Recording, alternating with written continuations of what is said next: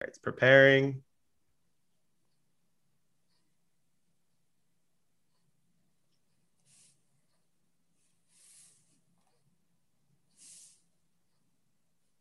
Good to go. All right.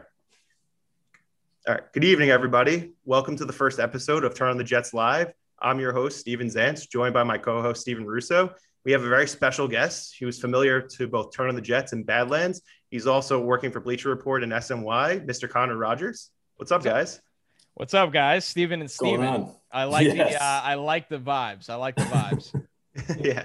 No, we're really excited. And I know you obviously been doing a huge breakdown of the draft. And I know we got plenty of questions to come your way from both myself, Steven, and also some of our followers of the site. Steven, let's just get it firing away. Yeah, Connor, appreciate you joining with us. A lot of good feelings coming from from the Jets fan base. So I'd like to, we've had almost 2 weeks here to let the draft settle in. So I kind of want to talk just top line with you, how you feel about the draft overall, how Joe Douglas kind of positioned himself with obviously a lot of holes to fill. And then knowing what we know now and how the board broke, how do you feel like he went after the draft, attacked positions of need, kind of top line? How'd you feel? Honestly, really good. And that's not just me saying it, because it's the Jets. I think when you look at it, they, number one, had a clear understanding of what needed to be done. And that is after you take the quarterback that you knew you were taking for quite some time, you need an infusion of offensive talent for him to succeed. And, unfortunately, not only us, but Joe Douglas had a front row seat to watching a young, talented quarterback fail. Now, I will say, while Darnold absolutely had his own problems, but everything around him collapsed as well. And I think, there was just a lot of obvious problems with the Jets over the years. You can get into the coaching, you can get into the bad drafts, you can get into, quite frankly, a lack of an investment at areas that help a quarterback, whether it is the offensive line, whether it is wide receiver talent, or whether it is actually developing an identity of a ground attack to open up the passing game. And I think with this draft, compared with a coaching staff that I believe we're all optimistic about, it all just makes sense, right? It's sometimes in football, you can actually see things coming together and you go, well, that aligns with that. And I felt like while covering or watching the Jets over the years during the Gase era, and honestly times of the Bulls era, although it doesn't get talked about a lot, there wasn't a lot of alignment with what they were trying to do with the ball on offense, or, what they were trying to do as an identity as a whole. And I think with this, obviously they had significant holes at guard, and Vera Tucker was the only guard I'd given a first round grade to in this draft. I love his athleticism. I love his strength and toughness. I love his versatility. It's just a very high floor player in something where, like the NFL draft, you don't say that a lot. There's not a lot of players that you think, hey, it'd be a surprise if this guy didn't pan out. And a lot of people felt that way about Vera Tucker, where the trade up, which I know is causing quite the stir. It's insane. It's ridiculous. It's ridiculous. Can't say it anymore. It's ridiculous. Really it was phenomenal, and it can be phenomenal for both sides, but getting away from just the obvious of now you have a foundation on the left side of the offensive line that can help you develop a run game, that can keep your quarterback upright from his blind side for the next, hopefully 8 to 10 years. You went and got probably a first round caliber wide receiver that brings an element to your offense that didn't exist in Elijah Moore, where he can win over the top. He can create his own yards to the ball in his hands, whether that's jet sweeps, whether that's bubble screens, any way you want, even on drag routes across the middle of the field where the space might exist for him because you have contested catch players on the outside and Corey Davis and Denzel Mims. And Jamison Crowder is still here, who's a very productive player where, I was joking with somebody earlier that, how many teams can say they have Keelan Cole as their wide receiver 5 on the roster? And we're talking about the New York Jets, where you trot out Jeff Smith and Braxton Berrios and Vincent Smith. It was a nightmare. It was a nightmare. It was a nightmare. Yeah. I know you just touched on Elijah Moore, but I'm really curious about Michael Carter. Do you think that there's a realistic chance that he established himself as the running back 1? Or if not really the running back 1, do you think he could really split work with someone like Coleman or I guess maybe Ty Johnson? Yeah, I think you kind of answered your question there quite perfectly, is that I don't think a running back 1 will ever exist in this offense, but I think can a 1A exist? Absolutely. And should that be Michael Carter? It probably will be. It's just a matter of when, not if. And you look at Carter, it was so easy to see the comparables between him and Devontae Freeman when going through this draft class. And You go back to Mike LaFleur's history with Davante in Atlanta. Davante had back-to-back 1,000-yard seasons, and a player that was just a no-brainer scheme fit in that wide zone rushing attack. Carter is almost a clone of him, and he's got soft hands. You really, when you're scouting running backs, the thing I was always taught is at the very baseline, the very simple aspect of scouting them, to be draftable, they need to do two of three things. They need to be able to obviously be a good runner, catch the ball, or pass protect. And if you can't do two of those three things, it's going to be hard to get on the field early, if at all. And with Carter, he's a very good runner. He's very agile. He can create his own yards with elusiveness. He has the burst to get to the outside, put his foot in the ground, and create his own angles and get up the field. And he has very soft hands. He's very adequate in pass protection with effort and IQ. I always wonder how that size will translate at the next level. Eventually, people are just bigger and stronger and more powerful than you. Like everybody assumed with Saquon Barkley, with those quads and everything, he'd be this lights out pass protector. He gets run over all the time. It's just the NFL. It happens. Yeah. So he's not going to be bigger, perfect. Everyone's faster. Everyone's stronger. It's a whole other game. Exactly. But he can get on the field. He could be the 1A right away. I like Ty Johnson. It's hard to find Perine's fit in this offense. Pass protection might be the way he has a fit. And then you have Josh Adams. Tevin Coleman carried the ball like 28 times last year. You kind of pretend like anything you get out of him is a surprise. So the door is wide open for Carter. And you heard Joe Douglas say it. They would have taken him at 66. When you take a running back at 66, that means they're probably going to get at least 50% of the carries. I love to hear that. No, that's awesome. But you were touching on really on like LaFleur's scheme. Can you like walk fans through, like what's the zone running scheme? Because I'm not really a big X and O's guy. I know Steve isn't as well, but I feel like some people would definitely love to learn about this scheme in like a simple term. Yeah, I'm very excited to watch what LaFleur does when the reins are off, right? He's had the passing game title coordinator, and I'm very curious to see what principles he brings on his own because I'm guilty of this in the media. We're all guilty of this in the media. Everybody loves to do Kyle Shanahan this, Kyle Shanahan that. And some guys might actually have their own ideas. So with LaFleur, the things that at the very baseline that makes sense is they want a wide zone rushing attack. And what that means is your offensive linemen often, you want them to be explosive off the ball out of their stance. And you're more trying to get to your spot and create an angle rather than necessarily just blocking the man in front of you. At its very core principles, that's the goal. It's why it's zone blocking. When you think about it in zone coverage, translating it to zone blocking, you're blocking the space rather than the player. So in a drive blocking scheme, the guy in front of you, you just have to be stronger and gain leverage and push him backwards. And, teams like the Baltimore Ravens and the Las Vegas Raiders have been recently very good at that. There's not a lot of teams in the NFL that could just do that, though. It's very difficult to pull off. How often can you say, hey, our five guys are bigger, stronger than your guys, and we're just going to run it down your throat? Yeah. And it's a little more difficult than that, but that's, the basic principles. With the wide zone, you look at the Jets. Mekhi Becton, for his size, is a tremendous athlete, and we saw him get on the outside last year. I remember the Bills game really caught my eye, and I'm like, wow, he can climb to linebackers and be a force. Vera Tucker, incredible feet, incredible light feet to be a puller, to get out in front, be that lead blocker. George Fant, very good on the move. I know he has his limitations in pass pro because he's not a strongest anchor kind of guy. He's a converted tight end, but he can really move. So what they want to do is they want to create angles in the run game and say, hey, we're going to be more athletic than you, and we're going to get our big guys to your smaller guys, to the second level guys, right? Can we outrun the front guys? Can Carter do that? Probably, you think. But can our guards and tackles climb to the linebackers or even the safeties? And this is where it goes back to, you sign Corey Davis, and everybody loves Corey Davis as a contested catch threat, one of the best in the NFL.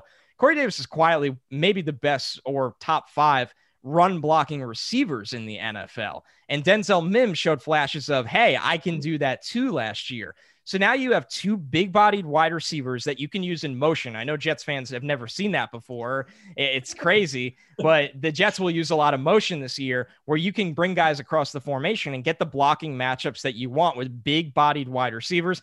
I know people are kind of down on him, but Chris Herndon is a very good move blocker. He's not an inline, I could block your best pass rusher tight end, but can I get to my spot and create those angles as well? I think Yeboah could even surprise people and do that a little as well. So the Jets are basically trying to win with burst, angles, athleticism, and create space in a league that's been the general direction in recent years. Yeah, no, yep. I mean, You guys are the lead. You and Joe are the leaders of the Herndon Hive. I've kind of given up on him, but we'll see.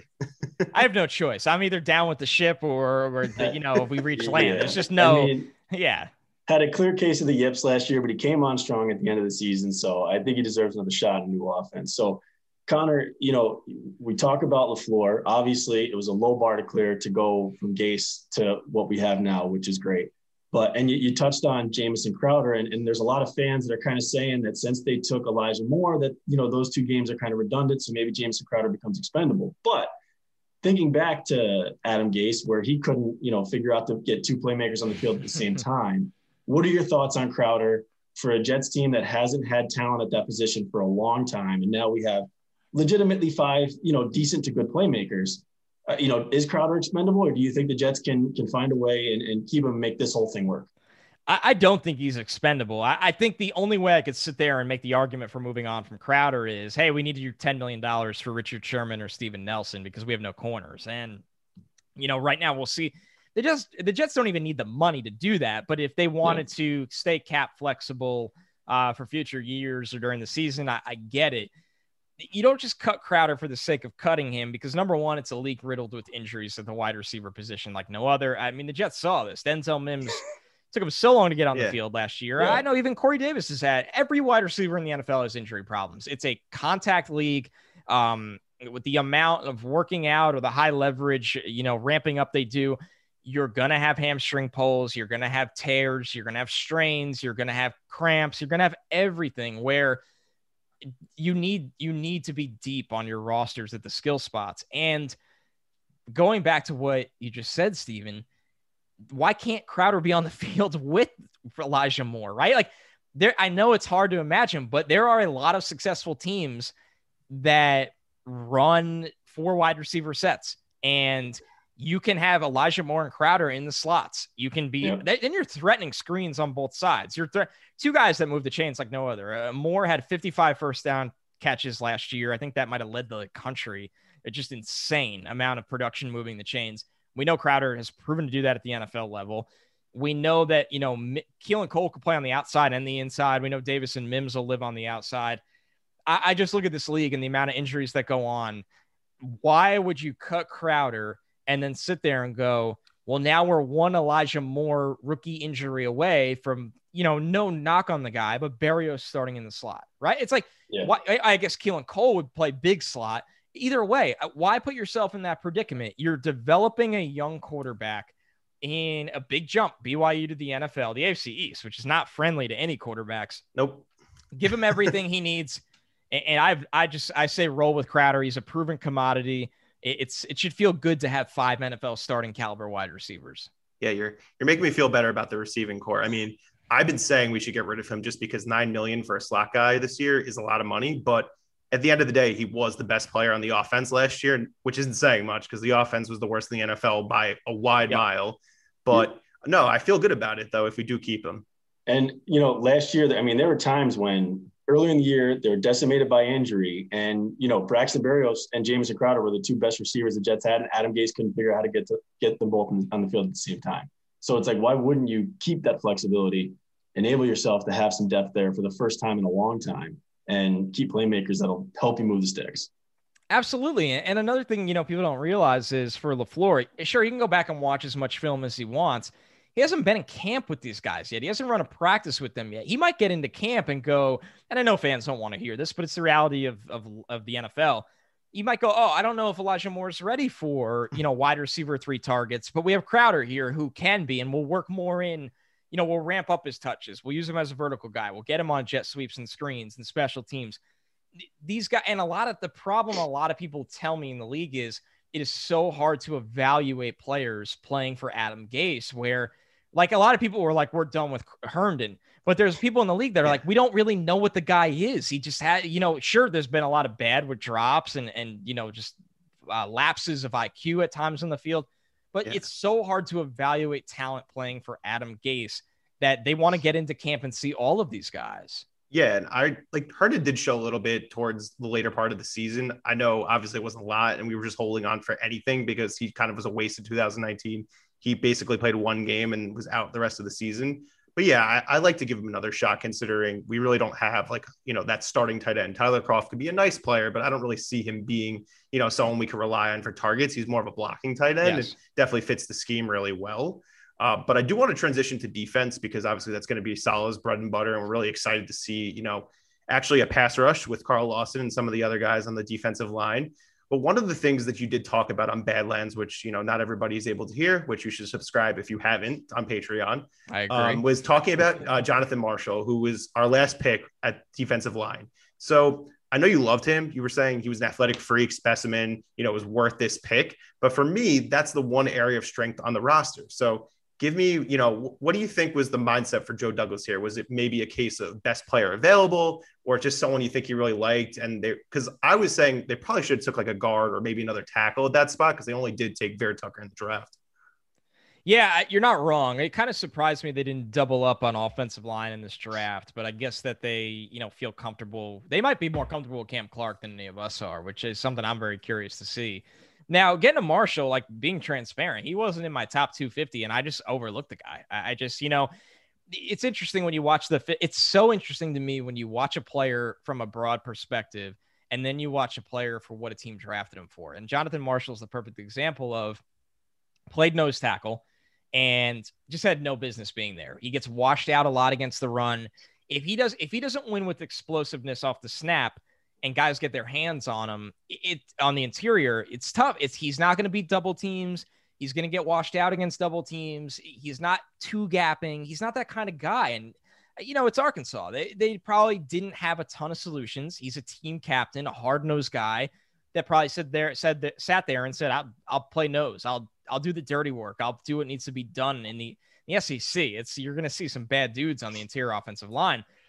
So then you watch him and think, well, we know the Jets didn't draft him to play nose tackle. He's a 90, 9 percentile athlete at that position and at that height and weight. And he's so explosive.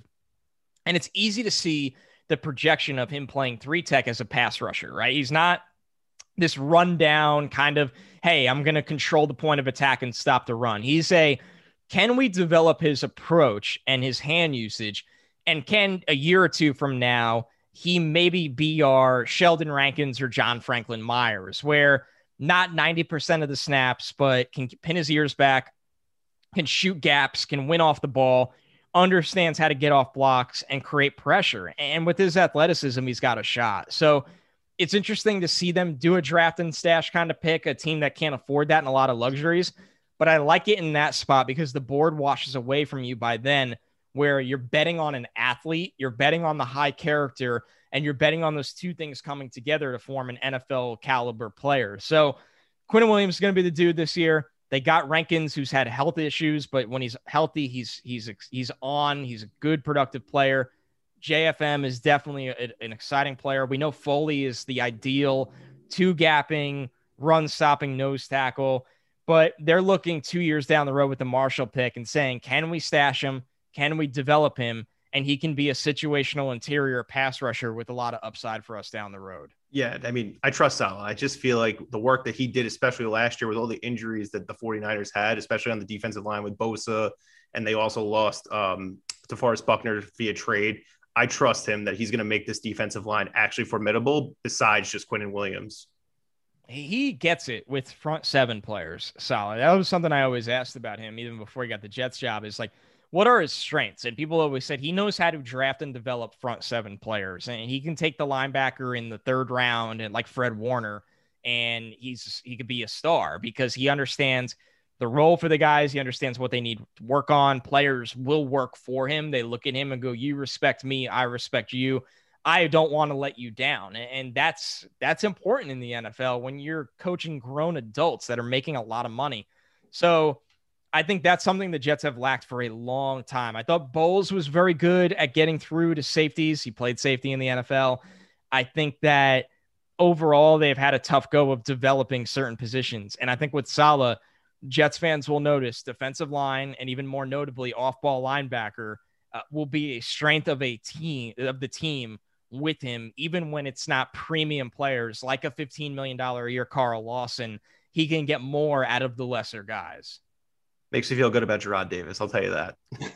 And that's an interesting one. That'll tell us a lot because Davis had a lot of problems in Detroit.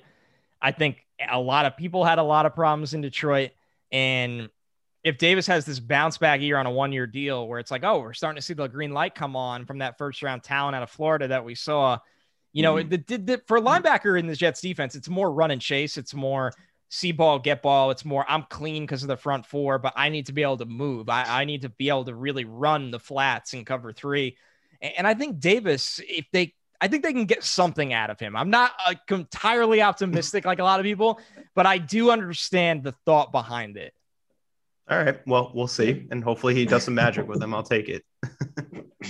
So, Connor, just another kind of broad question for you. And as we try to remain objective, we're all Jets fans, we get it. But now we've had 2 off seasons with Joe Douglas, 2 drafts, 2 free agency periods. How would you assess him through this, knowing that he's kind of had to effectively hit the reset button after, years of ineptitude?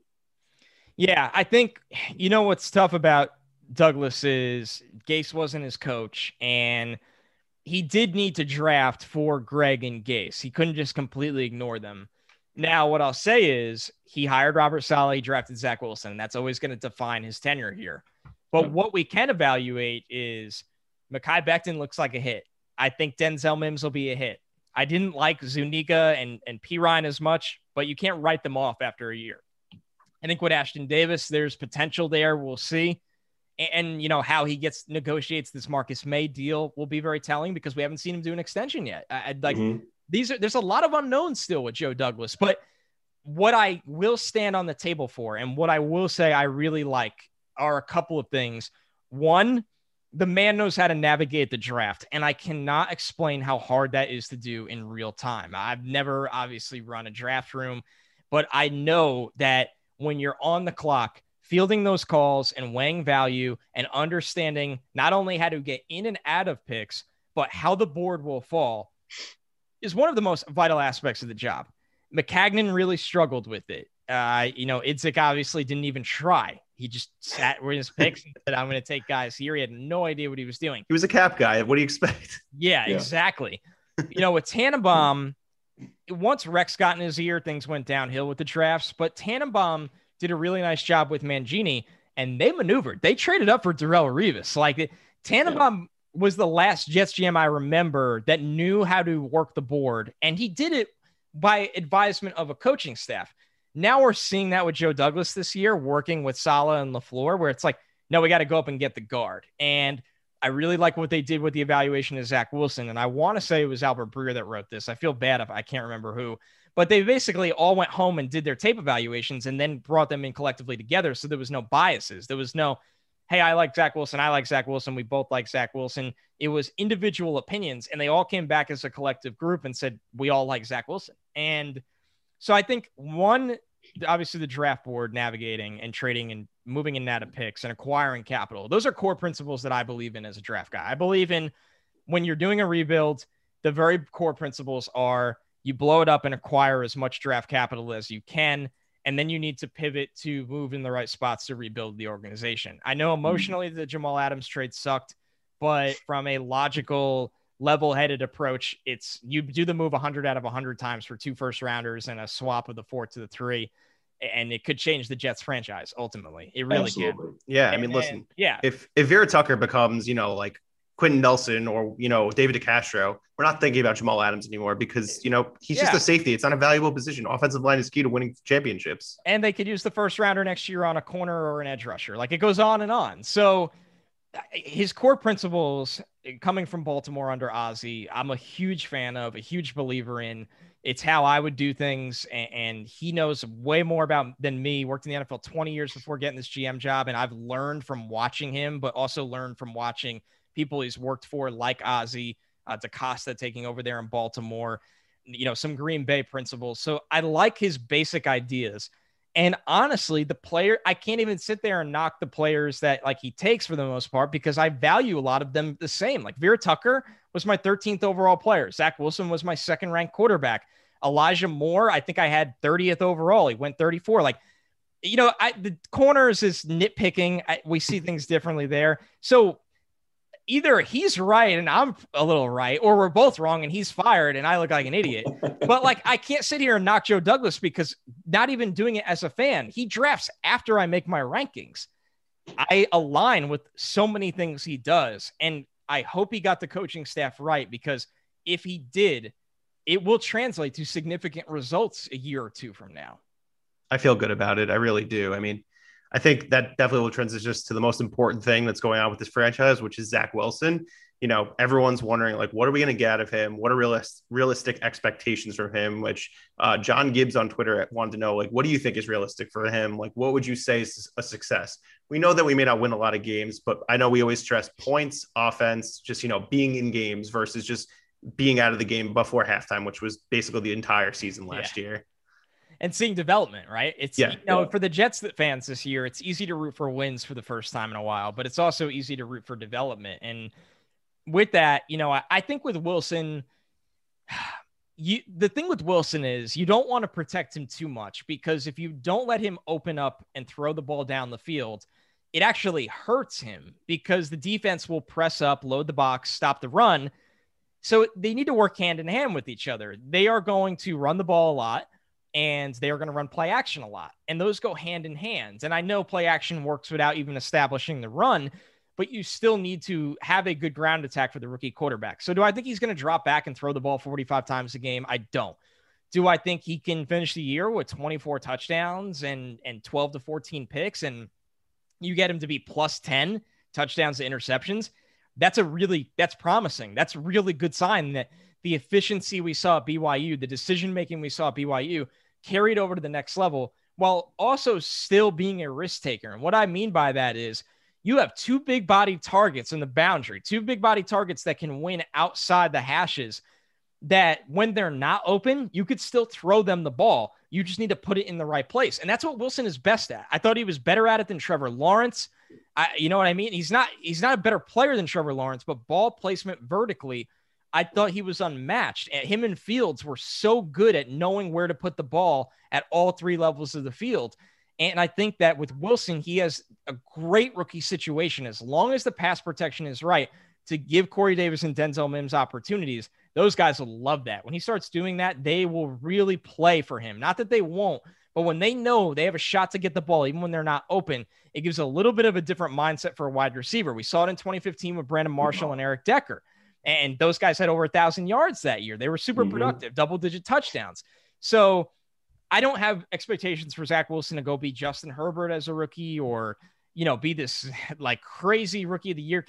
I think he can be efficient while still splashing in chunk plays, and most importantly, take care of the ball, and most importantly, start to build a rapport with five wide receivers are expected to be here for the long haul with him. And that's super important. Yeah. I mean, the biggest thing that I like about him, and I was talking to Steven about this last time, we were doing a little bit of prep, is gets the ball out quick. How many times, So fast. Going back to Darnold, Sanchez, why they drafted Geno, him, by the way. They literally would hold on to the ball, and that's why they would always turn the ball over, because they just were just playing happy feet. It was really frustrating. He gets the ball out fast. I really love that about him, and I think that that'll definitely help him in the NFL, because if you hold on to the ball, you're going to make mistakes. It's a great point you bring up, Steven, because I say that a lot of people fell into the trap of what's the difference between Darnold and Wilson. And, I can only speak for myself, but I didn't think Darnold was the top 10 player that year, where like he got billed as Andrew Luck, right? And it's a little unfair to Darnold, but it's the nature of the draft. We all do these hyperbole comparisons. I'm guilty of it. Everyone's guilty of it. Darnold I remember the first article I ever wrote from Darnold. It was on Turn on the Jets. Probably doesn't even exist anymore, but it was before I'll find it for you. It was before his final season. And, pros and cons, very basic stuff. And timing was a real issue with Darnold. And I thought, he wasn't a full year starter. He didn't get to work with these guys as much leading into the season. That will come. And it never fully clicked. It was never like, I know the timing of this route and the ball's where it needs to be. It's more of, I don't love how this looks. I'm going to hold the ball and look for something better. And for guys like Mahomes and Rodgers and Russ, that does work a lot. But you don't want to live and die by that. So with Wilson, he plays hero ball at times. So a lot of quarterbacks do. Lawrence does it. Fields does it. They just love to look for the big play. But I saw a lot of tape of Wilson of, I'm going to take my drop. and the ball's out. It's been coached up this way, and I know from Shanahan's passing principles, LaFleur will do the same thing of, this guy is going to be open here. You just need to get the ball out and put it there. They value that more than anything. And a lot of people, including myself, think Zach Wilson can really flourish at that. Yeah, that gets me excited. And I think just this offensive staff, I just feel like will make him succeed. I mean, if he doesn't succeed, it's going to be on him, because I think he will get the proper coaching that Darnold and Sanchez and even Geno just did not get. I do feel confident in that. I know it's, weird to say as a Jets fan to feel confident in a coaching staff, but I just have this gut feeling because of Saleh. Something about Saleh, just the way he connects with players, the way he was like calling guys during the draft. You just felt like guys want to run through a wall for him, similar to Tibbs for my Knicks. So I feel good about it. Yeah, it does. It feels like it's coming together at the right time. And they got the quarterback, they're building the receiving core, they're building the offensive line, and they have the right coaching staff in place, where it was always that they were going different directions. It never was in lockstep. And now it just feels like it's right. And we're moving forward all at the same pace at the right time. And it's the reason the Jets fans are feeling this way and confident, like we haven't felt in a long time. And I think it spoke volumes to me when, they hired Saleh, and Saleh was able to actually make some big hires. I think that speaks to Saleh's character. LaFleur has been an up-and-comer for years, and I always knew he would be selective of where he went when he leaves Kyle. He followed Kyle for many, many years. So is Mike McDaniel, who got a promotion there for staying. Those guys were like the next guys up in that tree, and they were going to be a little selective of, when I leave Kyle, it's got to be for the right job, because I got to get that job right if I want to be a head coach one day. So it wasn't like, oh, LaFleur just went because he wanted a promotion. LaFleur went because it's like, I want the promotion, but I also think Saleh is a guy that's going to have success, which will lead to long-term success for my NFL trajectory as an eventual head coach. That spoke volumes to me. John Benton was their offensive line coach. He came over. He was the offensive line coach all those great Arian Foster years in Houston. He had some hires that were like, oh, wow, like you actually have pull. People respect you. People believe in you. And that goes a long way in the NFL. Yeah, I couldn't agree more. Yeah. So, Connor, looking ahead now, post-draft, post-free agency, what are the biggest holes the Jets still have to fill in your eyes from a positional standpoint? And what do you think are viable, logical options we could actually see? I mean, corner's a mess. And you know what? I'd rather say corner's a mess than offensive line's a mess or receiver's a mess or whatever affects Zach Wilson's a mess. So yeah, if you had to choose a mess, you were never going to fix this roster that quickly. I like Bryce Hall a lot. I say this to everybody that asked that question. I think Bryce Hall can really be an answer as a number 2 outside corner in this defense, in a cover 3, cover 4. Now, you got to have more, right? Bless Austin. We've seen the up and downs. They have nothing in the slot right now. You're essentially saying Guidry and Michael Carter II will battle it out. That's a little bit scary in today's slot in the NFL, unless they think Echols can get in that battle too. I think when you look at it, I've always heard Sherman wants to go play for a contender. I totally get it. He loves Saleh. And if the offers don't come from a contender and he has to go that way, then that'll get done maybe. But I think he's looking and holding out hope for a contender. And I think that's the route he'll go. Mm-hmm. Nelson just wants money. Don't blame him. Go get your money. The Jets, it's tricky for me. Like, I don't think they need to go overpay and go all in on this year, but you also want a veteran corner to give your defense a shot. So Nelson's interesting. When it comes back to it, like bringing back Brian Poole is just such a layup. It's probably going to be like a 1-year, $3 million deal. Yeah. He starts in the slot. He's a good slot corner. If you bring back Poole, then you have Guidry and Carter compete for the backup slot and your long-term option down the road. You don't have to throw them into the fire. And then you have Hall out on the outside at one side. I don't think Pinnock's ready to play. A lot of people disagree with me, but you can let him and Bless fight it out with Lamar Jackson. And it's a lot of, I don't like to say no names, but it's a lot of question marks at corner. Sure. And that's just the reality of the situation right now. Yeah. I mean, I agree with you. And you've been talking about this philosophy of just like, make sure the quarterback has everything he needs to succeed. It's okay if we give up points. We're not expected to be in the Super Bowl or playoffs this year anyway. So I totally agree with that. But one thing to think about, and I know it's far ahead, and it's just, since we have like down period of time for the NFL, I've been looking at 2022, seeing what players people think that the Jets might take.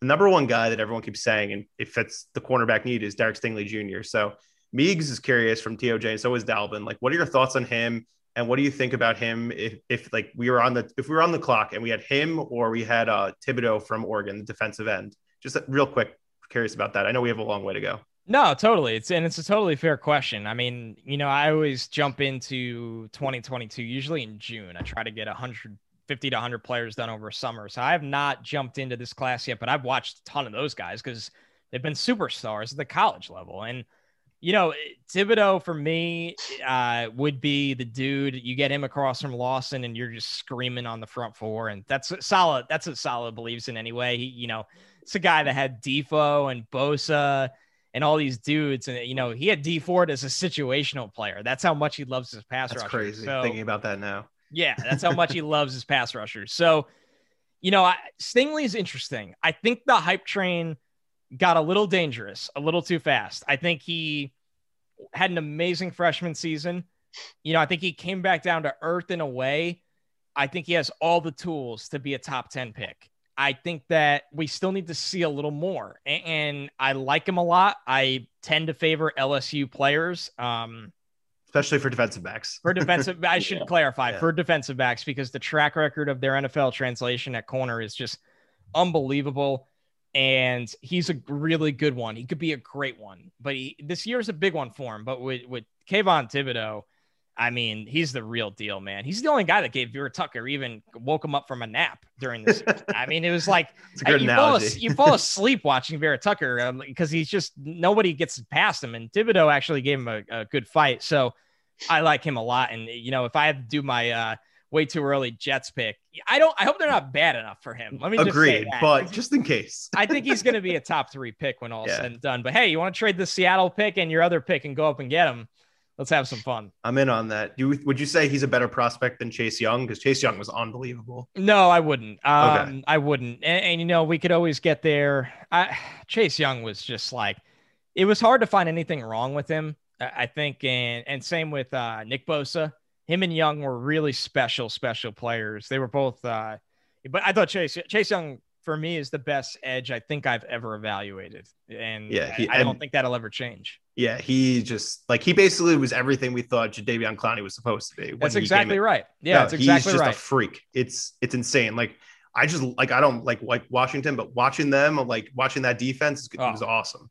It was just so fun. They're loaded on the front four. They got more athletic in the middle of the field in the draft. They got shutdown corners. I mean, they really, with Ron Rivera, I think they're going to win the East. I really do. And, they're not the favorite right now, which shocked me. They're like plus 260, but that team has a lot of talent with the right coach. If Fitz doesn't go full Fitz, or maybe if he does, I don't know what's the better version, but that team, they're loaded. Yeah, I think they're going to win the East, but I think the Giants will definitely give them a nice run for their money too. Giants, Cowboys, we'll learn a lot about Jalen Hurts this year. That division is wide open. It is. Connor, I know you have to run, but real quick, based on the schedule leaking out, what's your gut pick for the record? Just curious. I know you haven't probably even looked at it in depth. No, the one thing that jumped out to me is they don't play a lot of great quarterbacks. So that was I was kind of like I couldn't tell, are the quarterbacks in the NFL just bad now, or did the Jets miss a lot of them?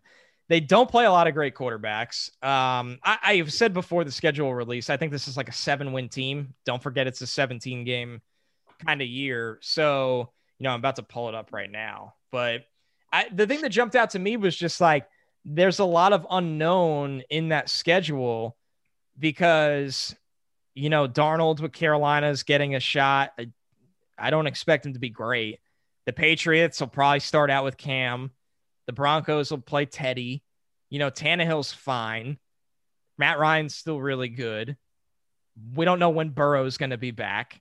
He'll be back for that game. I think he'll be back for that game. He should be, but how quick does it, putting pressure on a leg like that it takes guys a while. So, Wentz, we'll see. Josh Allen's great. We'll see about Tua. Who the hell is going to be playing for the Texans? Jalen Hurts, probably Jameis Winston. Trevor Lawrence, rookie, great player, but rookie. You know, Brady, who by January 2nd, the Bucs might be sitting everyone. That's how freaking.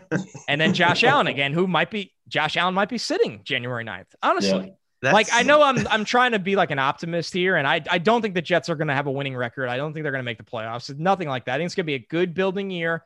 Yeah. But I don't have a lot of schedule takes every year. Like everybody always wants one. And I'm like, I don't really know. As long as they're not playing on Christmas or Thanksgiving, like it's good for everyone. That's how I look at it. But that was my one take. I was like, man, I know they don't have any corners, but it is a very underwhelming quarterback schedule.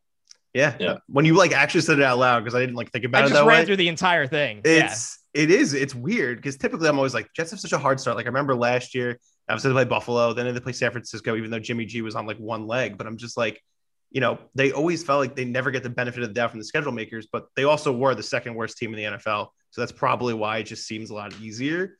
But yeah, I mean, but the divisions they play too, like it's just not, you know what I mean? Like they miss the North, which has Lamar, Baker. You know, I know they play the Bengals we saw, but like, I don't know. It felt like something was just missing here where it's like, oh, great. Like Mahomes is going to throw 40 on him. Lamar's going to run for 300. Like those kind of things. Like, I mean, think about the teams and I know the Jets were horrific, but like the Jets had to deal with Mahomes last year, Russ. Like it was a slaughter on and on and on. Yeah. Awful. Yeah. I mean, elephant in the room then, what do you legitimately think about opening up at Carolina, Wilson versus Darnold, and the 4-month buildup that we'll probably get to that game? I mean, are you excited to just get it out of the way and then be done with it, or would you have rather had it? I am. You know what? I actually don't think it's good for Darnold because Darnold needed a fresh start. And there was people always love to talk about, like, especially the people that were like pissed they traded Sam. I think Darnold needed that as much as the Jets needed that. Like, I don't think Darnold being here this year was, and Mark Sanchez had a great rant on this.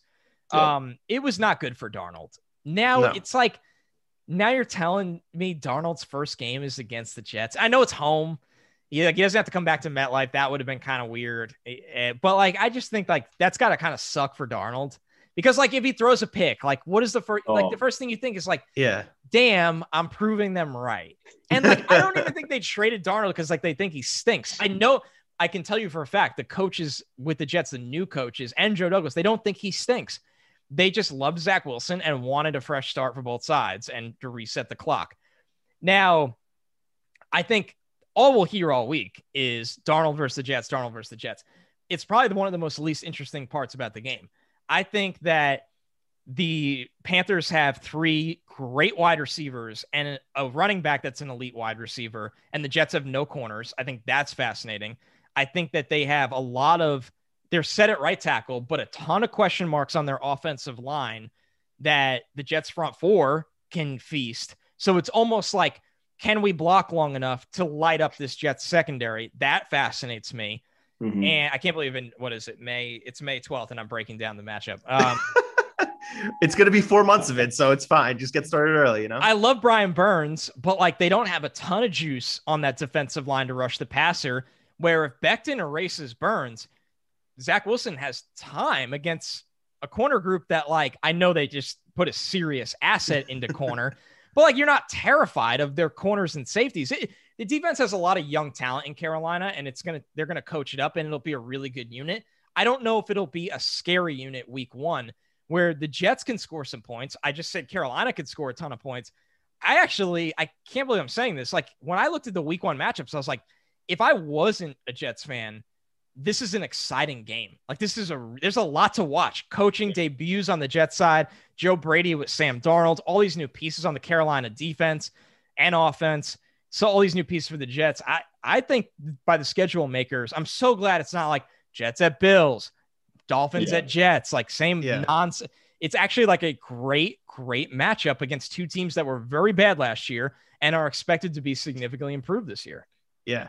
And I think that Joe Brady's going to dial up that 92-yard bomb to Robbie Anderson just to stick it to us. I think that's definitely going to happen because it just has to happen. Like, you know, as I'm excited to see what Joe Brady could do with him. I mean, he made Teddy look pretty decent for most of the season. I know he kind of tailed off at the end, but I think Sam will be fine. I mean, I hope he does well. It's his fault, but it was time to move on.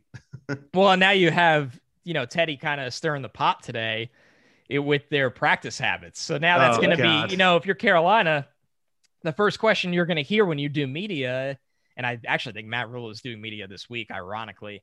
But that's not a Matt Rule question. That's a Joe Brady question more than anything, is like now Carolina's going to have practice questions, and, they'll be looking to score 8 times week 1 to show like, no, we actually do red zone reps. Like there's a lot of good storylines. I never thought I'd say this, but with Jets Panthers. Yeah. But yeah, no, kind of really appreciate you taking the time with us tonight. Guys, no problem. But don't forget, if, like I said earlier in the show, if you're not a member on Patreon for Badlands, definitely subscribe. It's the best $3 or $5 for any Jets fan you'll ever spend. You get in-depth coverage. It's not biased and actually fun to read. And, Joe and Connor are great. And if you haven't followed any of our other podcasts, Turn on the Jets podcast, Draft Seasons podcast, which is on the same feed, and also just reading any of our content on the site, feel free to do that as well. And we really appreciate everyone joining tonight. And, we look forward to having you guys every week. And next week we'll be having Jake Asman. Take care, guys. Good